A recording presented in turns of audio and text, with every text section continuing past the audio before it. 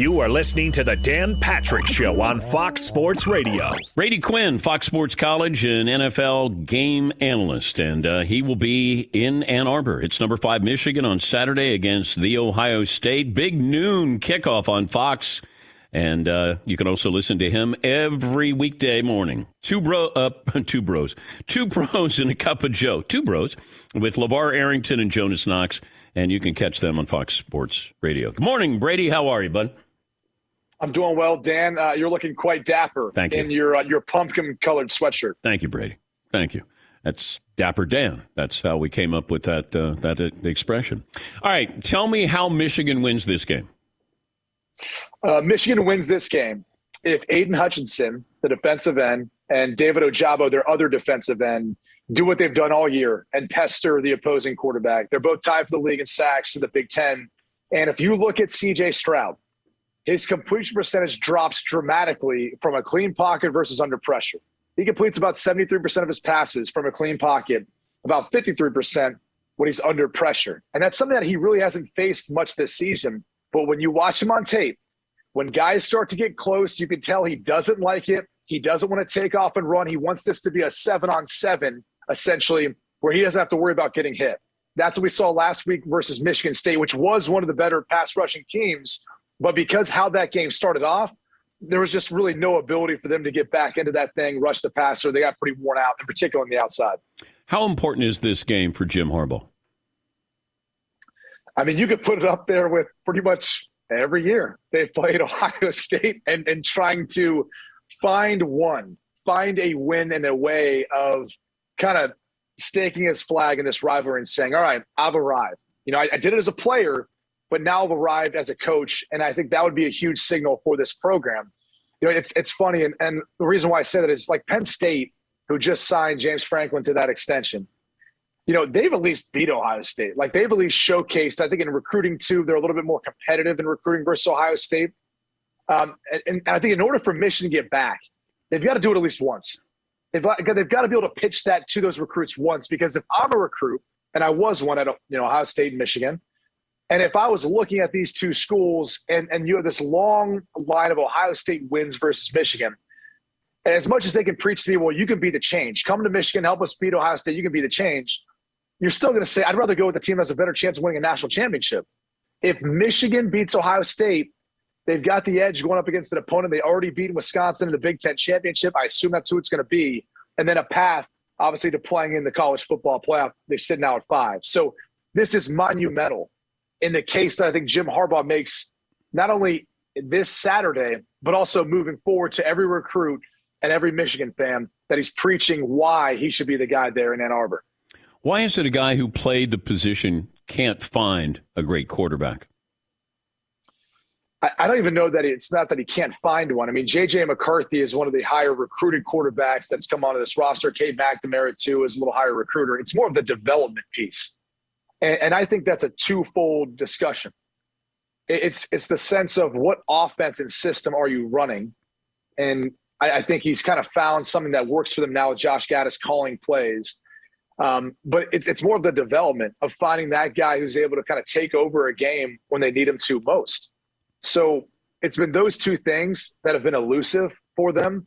I do think they've found that rhythm now, getting back to the rushing attack, the rushing game. I mean, if you've looked traditionally, what has won the Big Ten, as much as we want to talk about how talented Ohio State is throwing the football around, they've also, I think 3 of the last 4 years, if I'm not mistaken, led the Big Ten in rushing. Like, that's a big component. That's what Michigan started out this season doing, and playing good defense, and then bringing Cade McNamara along, who now has 2+ touchdown passes in the past few games. And so they're starting to evolve there. We're talking to Brady Quinn, former Notre Dame quarterback. He will be in Ann Arbor. It'll be a Fox Big Noon kickoff. That will be Ohio State against Michigan. I also wonder about this, and you can't help but speculate, that if Jim Harbaugh doesn't beat Ohio State this time around, does he look at that Chicago Bears opening? It's going to be open. And I just wonder, you don't want to turn your back on your alma mater, but that might be one of those where both parties say, you know what, maybe it's just not going to work out like we thought it would. Potentially, but I think if I was Jim Harbaugh and I'm looking at that next jump, I better make sure that it's one that I feel really confident that it's positioned where I can go and have success right away. You have Justin Fields, and he's clearly or well aware of how good Justin Fields is. Even though they didn't play each other last year, I think he's seen enough tape on Justin Fields to know how good he is, what he can be as a quarterback. But there's a lot of other decisions that you've got to make with that roster, a lot of other things that I think, we'd probably rather take over the Bears when Aaron Rodgers isn't a part of the Packers anymore. Maybe he's not after this year. I don't know. But the reality is, if that's the only job he's offered and he feels like there's just too much pressure and they've reworked his contract and he just wants to jump back to the pro level, feels like he can be more successful there, sure, you're going to take what's there. But I think with this next jump, he's got to be careful because the next jump could be his last one. Whereas Michigan has been by his side. They are still supporting him through all of this. And as much as Michigan fans want to complain about lack of success, they're much better off with Jim Harbaugh than they were before he got there. Like, let's not forget that. They're recruiting well. They're pumping guys out in the NFL. They're averaging about, 9 wins or so. You'd say maybe before whatever, last year was with the COVID year. But that's what they're averaging now, which is better than what they were. So I just think he's got to be careful about that next jump because it could be his very last. And he's made them relevant. That we do know about Michigan. We're curious about Michigan, but we know that season always comes down against Ohio State. How safe should Cincinnati feel at number 4 in the rankings? I don't feel like they should feel safe, only in the sense that, look, they're sitting there at 4. I don't think they have any room for error. They're favored by a couple touchdowns versus East Carolina this week, right? A close win versus East Carolina. I believe it's on the road. I don't think they're getting docked or pushed back for it. I just think they have to worry about they have to win. That's all they need to do. And I think they're in because the playoff committee's already, put them in this position so far. And, you're assuming one of those teams in the top 4 is going to drop out, right? At least we're assuming Georgia's going to beat Alabama in the SEC championship game. So at worst, maybe, or at best, maybe they move up to 3. But I think they should feel pretty safe. I mean, Notre Dame's behind them. They're not going to move ahead of them unless they drop a game, probably in the AAC championship game. Like, that's where it gets a little sticky. Like, they both have one loss, even though they beat them head-to-head. They don't have the conference championship to wave over Notre Dame. And you can make the case Notre Dame's played better football of late, with the exception of last week where Cincinnati obviously played extremely well, blowing out SMU. But I don't look at anyone behind them being able to leapfrog them unless, they really falter and they end up dropping either this week's game or obviously, their conference championship, which I think that's the only way they fall out of this thing at this point. We saw what happened with the Giants yesterday, that Jason Garrett was fired, the offensive coordinator. What does that matter to a team that is not a good offensive team, no matter who's calling the plays? Yeah, I mean, it's been a lack of execution. They can use Jason Garrett as the scapegoat. The reality is Daniel Jones turns over the football way too much. I think he's got between 7 interceptions, 7 fumbles this year. I mean, it's not a formula for success. He's in his 3rd year starting, and that's been his issue the entire time. Saquon hasn't been healthy, hasn't been as impactful. The offensive line that they've continued to keep trying to building upon, it's never really meshed and developed the chemistry they need. There's just so many different issues offensively. I don't think it's going to matter that they're changing out Jason Garrett. And even though Freddie Kitchens, who's had success doing this before, hell, got him a head coaching job, I don't know that that's going to matter when it's all said and done. I think this is more of a move that signals when you start firing coordinators, that means you as the head coach are feeling the heat.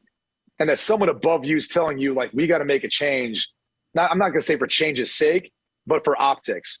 Because if we don't, then you're next. You're the next thing coming. So they're just trying to figure out a way of winning football games, looking more competitive, to have some sort of optimism going in the offseason. Otherwise, I think you got to be careful if you're Joe Judge. Obviously, David Gettleman, too, with the way these draft picks have kind of worked out or lack of development.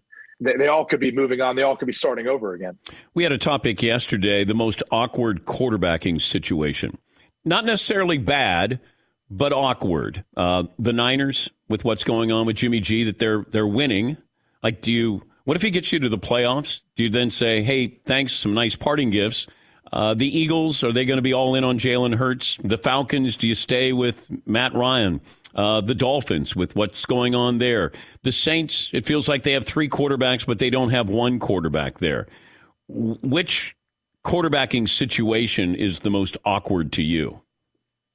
You named 2 that I think are really awkward. You got the Green Bay Packers and their success with Jordan Love sitting right there, and Aaron's playing banged up, and you feel like there's the potential based on the rework contract that he's not even back next year. And so how's that going to work out? Because I look at the Packers as one of the best, if not the best team in the NFL. So there's that out there. Like, are you really going to part ways after what could be a Super Bowl winning season? There's a lot of awkwardness to that, right? As far as what it looks like, at least now heading forward. And then the other one is Seattle. I mean, we obviously know Russell Wilson, for some reason, he has got the intention, or was floated out there, that he maybe, would have some other teams he want to be traded to. And they've never experienced, a losing season, but it seems like it's headed in that direction right now. The awkwardness of Pete Carroll in the press conferences, the offense hasn't looked like what they needed to. Now he's got the hurt finger that he's trying to overcome, which I think he came back too early. I've dealt with that injury before. And I think it's hard to adjust to how your hand feels throwing the football after that injury. So you got all these things. And meanwhile, like, lingering on the outside is, oh yeah, he kind of threw out some teams that he'd want to go to in the offseason. And that's still lingering over there. So is this going to get to a point where maybe after the season in Seattle, they have their first losing season together, and Pete and Russell say, hey, why don't you guys start over? We'll go our separate ways. I mean, those are more, I think, the awkward points, like, because we're kind of that halfway point now, that I think those two teams are kind of staring at least at down the road at the halfway point of the season. I don't think Russ is there in Seattle next year. I think there's got to be a change for him. I wonder if Pete Carroll would leave, if Russ would want to stay. But it feels like Russ is going to be on another team next year. I just can't imagine. What about the Giants? I mean, I feel like if they move on, obviously they've already moved on from the OC. If they end up moving on from, Gettleman, or if they end up moving on from Joe Judge as well, that's a team that, look, it's a big market. He's a part of the power couple. And that's a roster with, when you talk about Evan Ingram, you talk about Kadarius Toney, I think he's got a lot of ability. Sterling Shepard, Kenny Galladay is on that roster. Saquon Barkley too. There's a lot of weapons, and that's a kind of winnable division. I don't know. I just think that market, everything else, I think he wants to get to the East Coast, especially with Sierra. They want to be a part of that. That's one that I would keep an eye on. Safe travels to Ann Arbor. Are they going to be nice to you in Ann Arbor? I mean, I only started once there. We won. So we'll see. I feel like there's not really much trash talking they can do there. I told the fans there in East Lansing that back in, I think it was 2004, 2006, I bought real estate there in East Lansing. So I said, make sure they take care for me while I'm gone. I've got a little real estate in Ann Arbor too. So hopefully the fans are taking care of my property there on the field. This might not help, but what you're saying now, this might not. Oh, no, it won't? No, I don't think so. Yeah, we'll figure it out. You might get mooned. They might, pull their pants down and moon you in Ann Arbor. Well, Michigan fans are a little more classy there. They don't spread the cheeks like in East Lansing. I guess that's the difference in a state school, a private institution. I still can't imagine. What's that first time you pull in there with Notre Dame on the team bus, and you got all of these guys who were pulling their pants down and mooning you? It's appalling. It's like, well, look, we're all experiencing Thanksgiving tomorrow. It's not overly pretty sometimes looking at the backside of your turkey, the way it's stuffed in there. All right, it kind of resembles that. So I hope everyone has a wonderful Thanksgiving meal tomorrow and imagines that is there. Yeah, that's ready to cut the turkey. Great memory. Yeah, great image there. Hey, safe travels. Great to talk to you. Thank you, buddy. Hey, thankful for you guys. I hope everyone enjoys their Thanksgiving. Thanks for listening to the Dan Patrick Show podcast. Be sure to catch us live every weekday morning, 9 to noon Eastern or 6 to 9 Pacific on Fox Sports Radio. Find your local station for the Dan Patrick Show at foxsportsradio.com or stream us live every day on the iHeartRadio app by searching FSR. Or stream us live on the Peacock app. Doug in North Carolina. Hi, Doug. What's on your mind today? Dan, I'm shocked that I got through. I was actually up at 3 o'clock in the morning thinking about this phone call. So just to give you a little guilt trip. But this is a serious call. It has nothing to do with sports. And the only reason I got through, because I said this to Marvin, and he said, Doug, I'm going to put you through because my wife agrees with you. I think you guys are wrong, but I'm going to put you through. So on behalf of Mrs. Marvin, I would like to tell America, this has to be said at this time of the year, food should not touch. and it certainly shouldn't touch on your plate. So when you're having, or on your fork, you don't need a whole thing of mashed potatoes, turkeys, and peas all rolled into one. Were you not hugged enough as a child? So I'm just pleading with people. Tomorrow when you have your Thanksgiving dinner, separate your food. All right. Enjoy each item separately. You don't need it all together. Thank you. Marvin's wife agrees with me, and it needs to be said. All right. Thank you, Doug. Yes, Todd. That sounds good in theory, but when you got all that food in front of you and you're going and they're passing the plates or you're helping yourself, next thing you know, I would do this at, unfortunately for my waistline, like a buffet breakfast, like on a cruise or something. You're just dumping everything and packing as much as you can. If one thing spills into another, that's, so be it. Yes, Eden. Yeah, I don't agree with that call. I'm probably more of a little bit of everything in each bite kind of guy. Like you have a little mashed potatoes, a little stuffing, a little bit of turkey, a little bit of cranberry. Like, dang, that's like a perfect bite. I'm enough OCD. I don't need to add another OCD. Like, can't touch. No. As my mom would always say when she would just slop it on her plate. Oh, it all goes same place. I go, okay. Oh, it all goes same place. All right, Mom. Yeah, Paul. But if you're an adult who had that issue, you'd have to have one of those kids' plates where it's like the main section, the three little sections. Yeah. Can you imagine at the dinner bringing out your own sectioned out plate tray? A little TV dinner tray? Oh, look, there's a little dessert in the middle, too. Nice. That's fun. Yeah.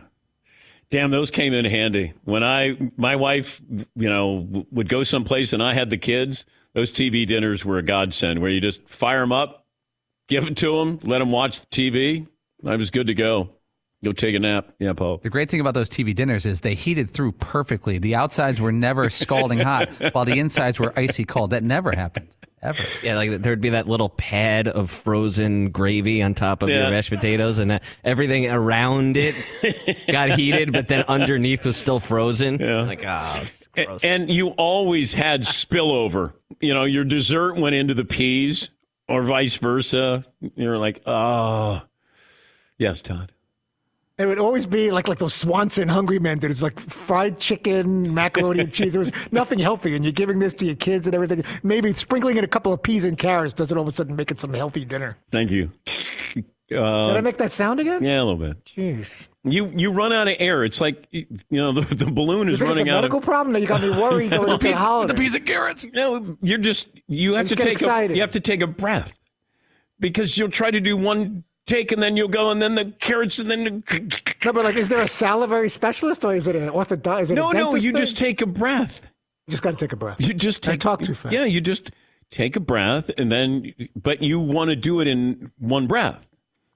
And I should still ask my general practitioner. I do have an appointment next month. No, but you run out of air. You don't run out of words. You run out of. And then it makes weird sounds that nobody needs to hear on Thanksgiving Eve of all time. Yes, McLovin. I don't want to put this in your brain, but I have a daughter who, if any food touches, thrown out immediately. She can't, and it's an OCD thing. Carrot touches a pasta, I get it out of her face. So there's something going on there. Oh, I know. I've been around kids that they couldn't eat a sandwich. You had to cut up the sandwich. You had to take off the crust. I mean, no, I know it's real, but I have enough OCD that I can't even think about that. Or I would be like, no, separate. Yes, Seton. See, what Andrew just said, though, is perfectly acceptable to me. If now it's contaminated, so, all right, got to get rid of it. The problem with the caller was he was like, if you're okay with your food touching and eating it, that you have some type of trauma that you've suffered as a child because you weren't hugged enough. That's a little bit that is. Yeah. I don't know how that works into my childhood trauma, but I can't say that he's wrong. And it might be that what happened to Doug in North Carolina. Maybe he wasn't hugged enough. Maybe. Because to me, it sounds more crazy to be like, it has to stay apart. Yeah. That's the crazy part. Yeah. I just mumbled, what a lunatic. I don't mean to be rude, but so the peas are in the mashed potatoes and the cranberry fell in the turkey. What? That's a big deal. Does this dude, he's never had shepherd's pie? Is that not an acceptable food? I don't know. All I know is if you grew up in my household, there was no room for any of that nonsense. It was like, no, don't let it. My brothers would be like, I'll take it. Like, that'd be it. It's like, and my mom would side with my brothers. They're like, hey, if you're not going to eat it, they're going to. It was real. By the way, 5 years ago this week, my mom passed away, and you think of the holidays, and she was so great. Great woman. But 5 years since she passed away. Did she run the show at Thanksgiving? Like when you're back at the house? No. When you guys would all go back there, though, would she like let y'all have a? No, we didn't want my mom to cook. We wanted my oldest brother would cook, and we'd just hang out in the garage, drink beers, and he would make the turkey out there. But my mom wanted to be treated like a queen. She was like, I'm going to sit down, and if you want to bring me something, then that would be nice. But no, she was not going to get her hands dirty.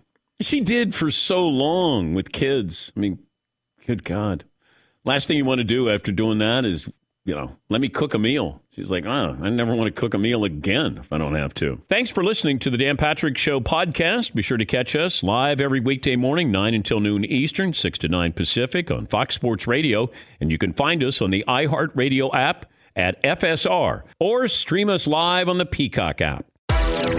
Hey, this is Jason McIntyre. Join me every weekday morning on my podcast, Straight Fire with Jason McIntyre. This isn't your typical sports pod pushing the same tired narratives down your throat every day. Straight Fire gives you honest opinions on all the biggest sports headlines, accurate stats to help you win big at the sportsbook, and all the best guests. Do yourself a favor and listen to Straight Fire with Jason McIntyre on the iHeartRadio app, Apple Podcasts, or wherever you get your podcasts. Brian Baumgartner, actor, director, and of course played Kevin in The Office, and he co-authored a new book, Welcome to Dunder Mifflin, The Ultimate Oral History of The Office, which just went on sale last week. Brian, good to talk to you. How are you, buddy? Dan, how are you? It's nice to talk to you. Happy Thanksgiving. You too. Give me the number one question that was never answered on The Office. Is there one that stands out?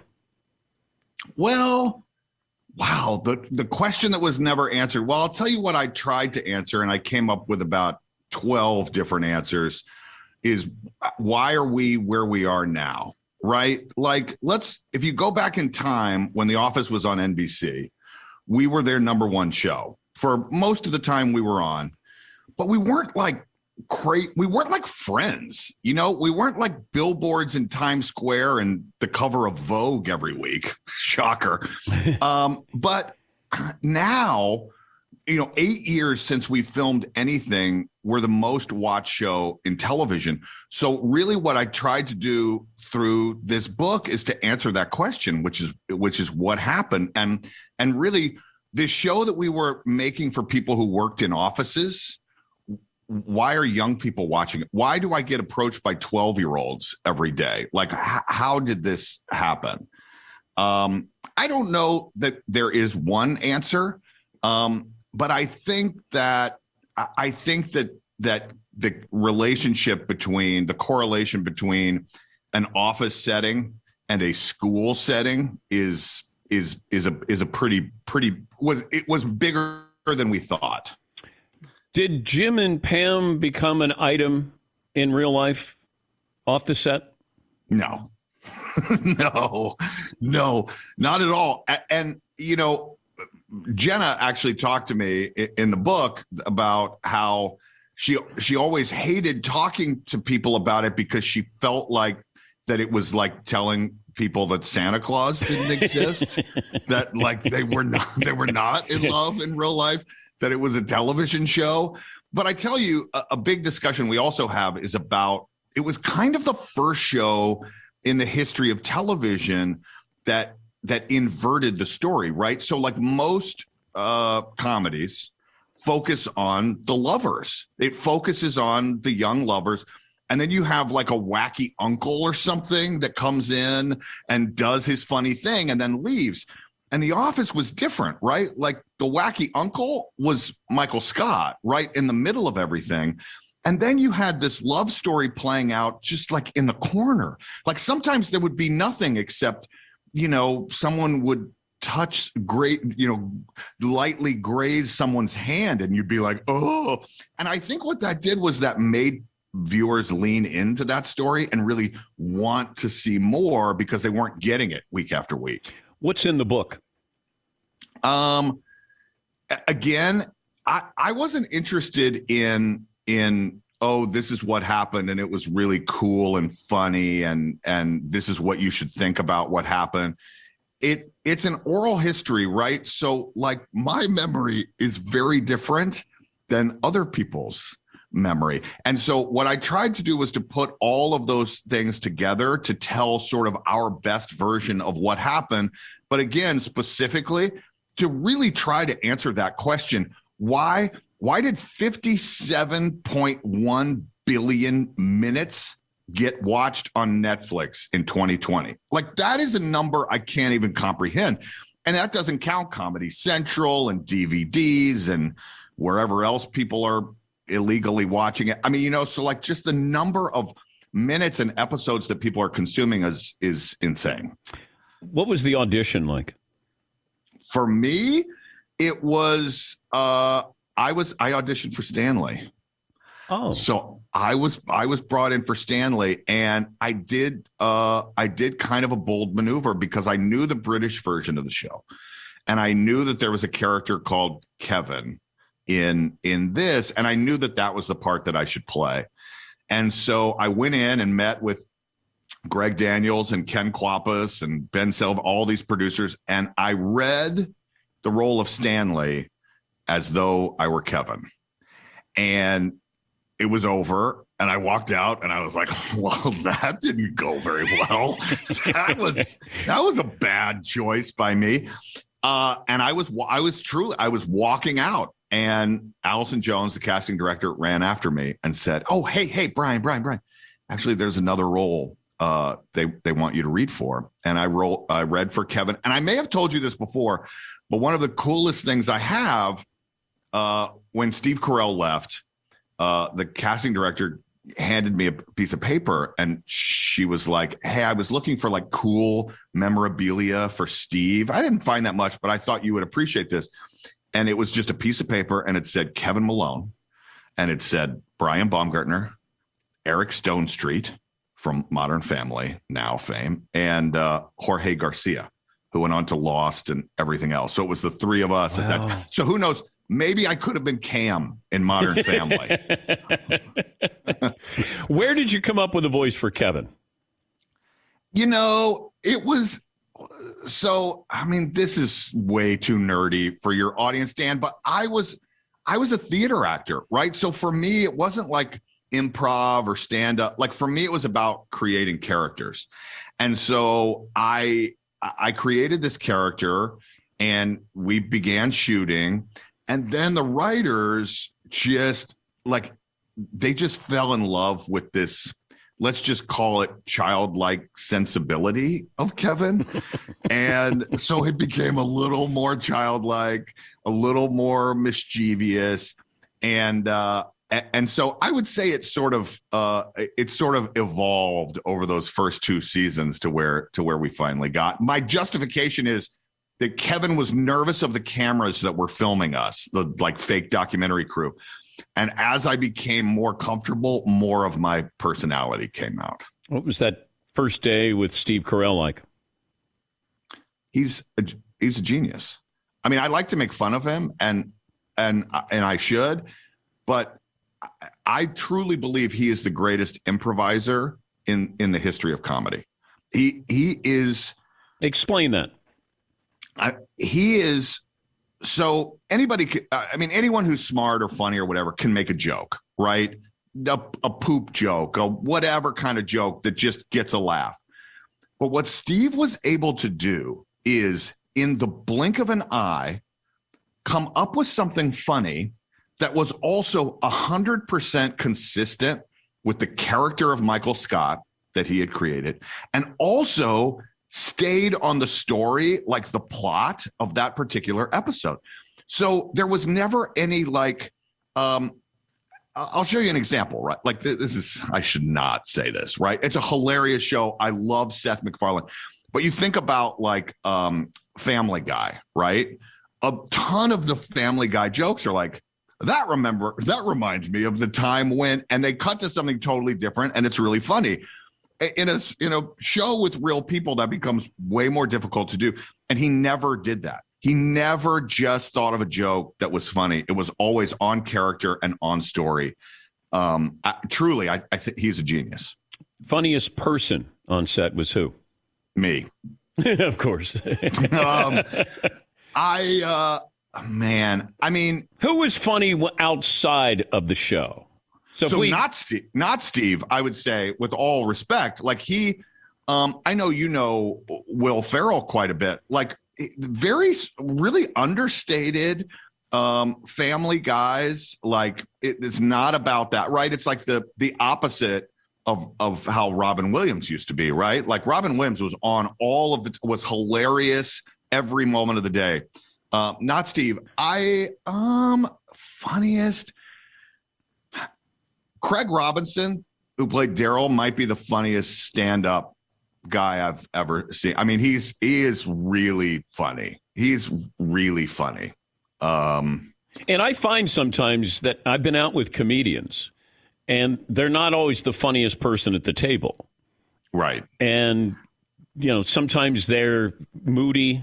They pick their spots. Right. It's the guy you don't expect to be sneaky funny, and you're like, oh, wow, that guy is really funny. That guy's really funny. I know. But depending on how famous that comedian is that you're out to dinner with, he'll get the biggest laughs. Oh, yeah, absolutely. Whether he's the funniest or not. Yeah, like it's a given that if I say the line or Bill Murray says the line, Bill is going to kill him. And mine might be about it. I get jokes that my biggest laughs now come from somebody saying something that nobody quite hears, and then I just repeat it louder and get a big laugh. I don't know. What's the best cameo? Oh gosh, I mean, I have proposed to so many people. I guess you have to say that. I joked before. I think I have the world record for most successful proposals of anyone in the history of the world. I should contact Guinness about that. Not to me, but me asking someone to marry someone else and them, I assume, saying yes. It's been in the dozens, the multiple dozens. Yeah, it's crazy. Jim Carrey was a nice little cameo. Oh my God! I thought you were talking about Cameo. The Cameo site. Everyone asks me about Cameo. I kept thinking, what the hell is Kevin talking about? That's why I was like, oh God, Dan, you're going there. The best cameo on The Office, the best cameo performance. Jesus, we need to get our notes together. I know. For me, it was Kathy Bates. Yeah, she had a couple episodes. Yeah, she and it was really. She and I went to SMU together. No, not together. That is not true. She and I both went to SMU, and when I was a student, this is cute.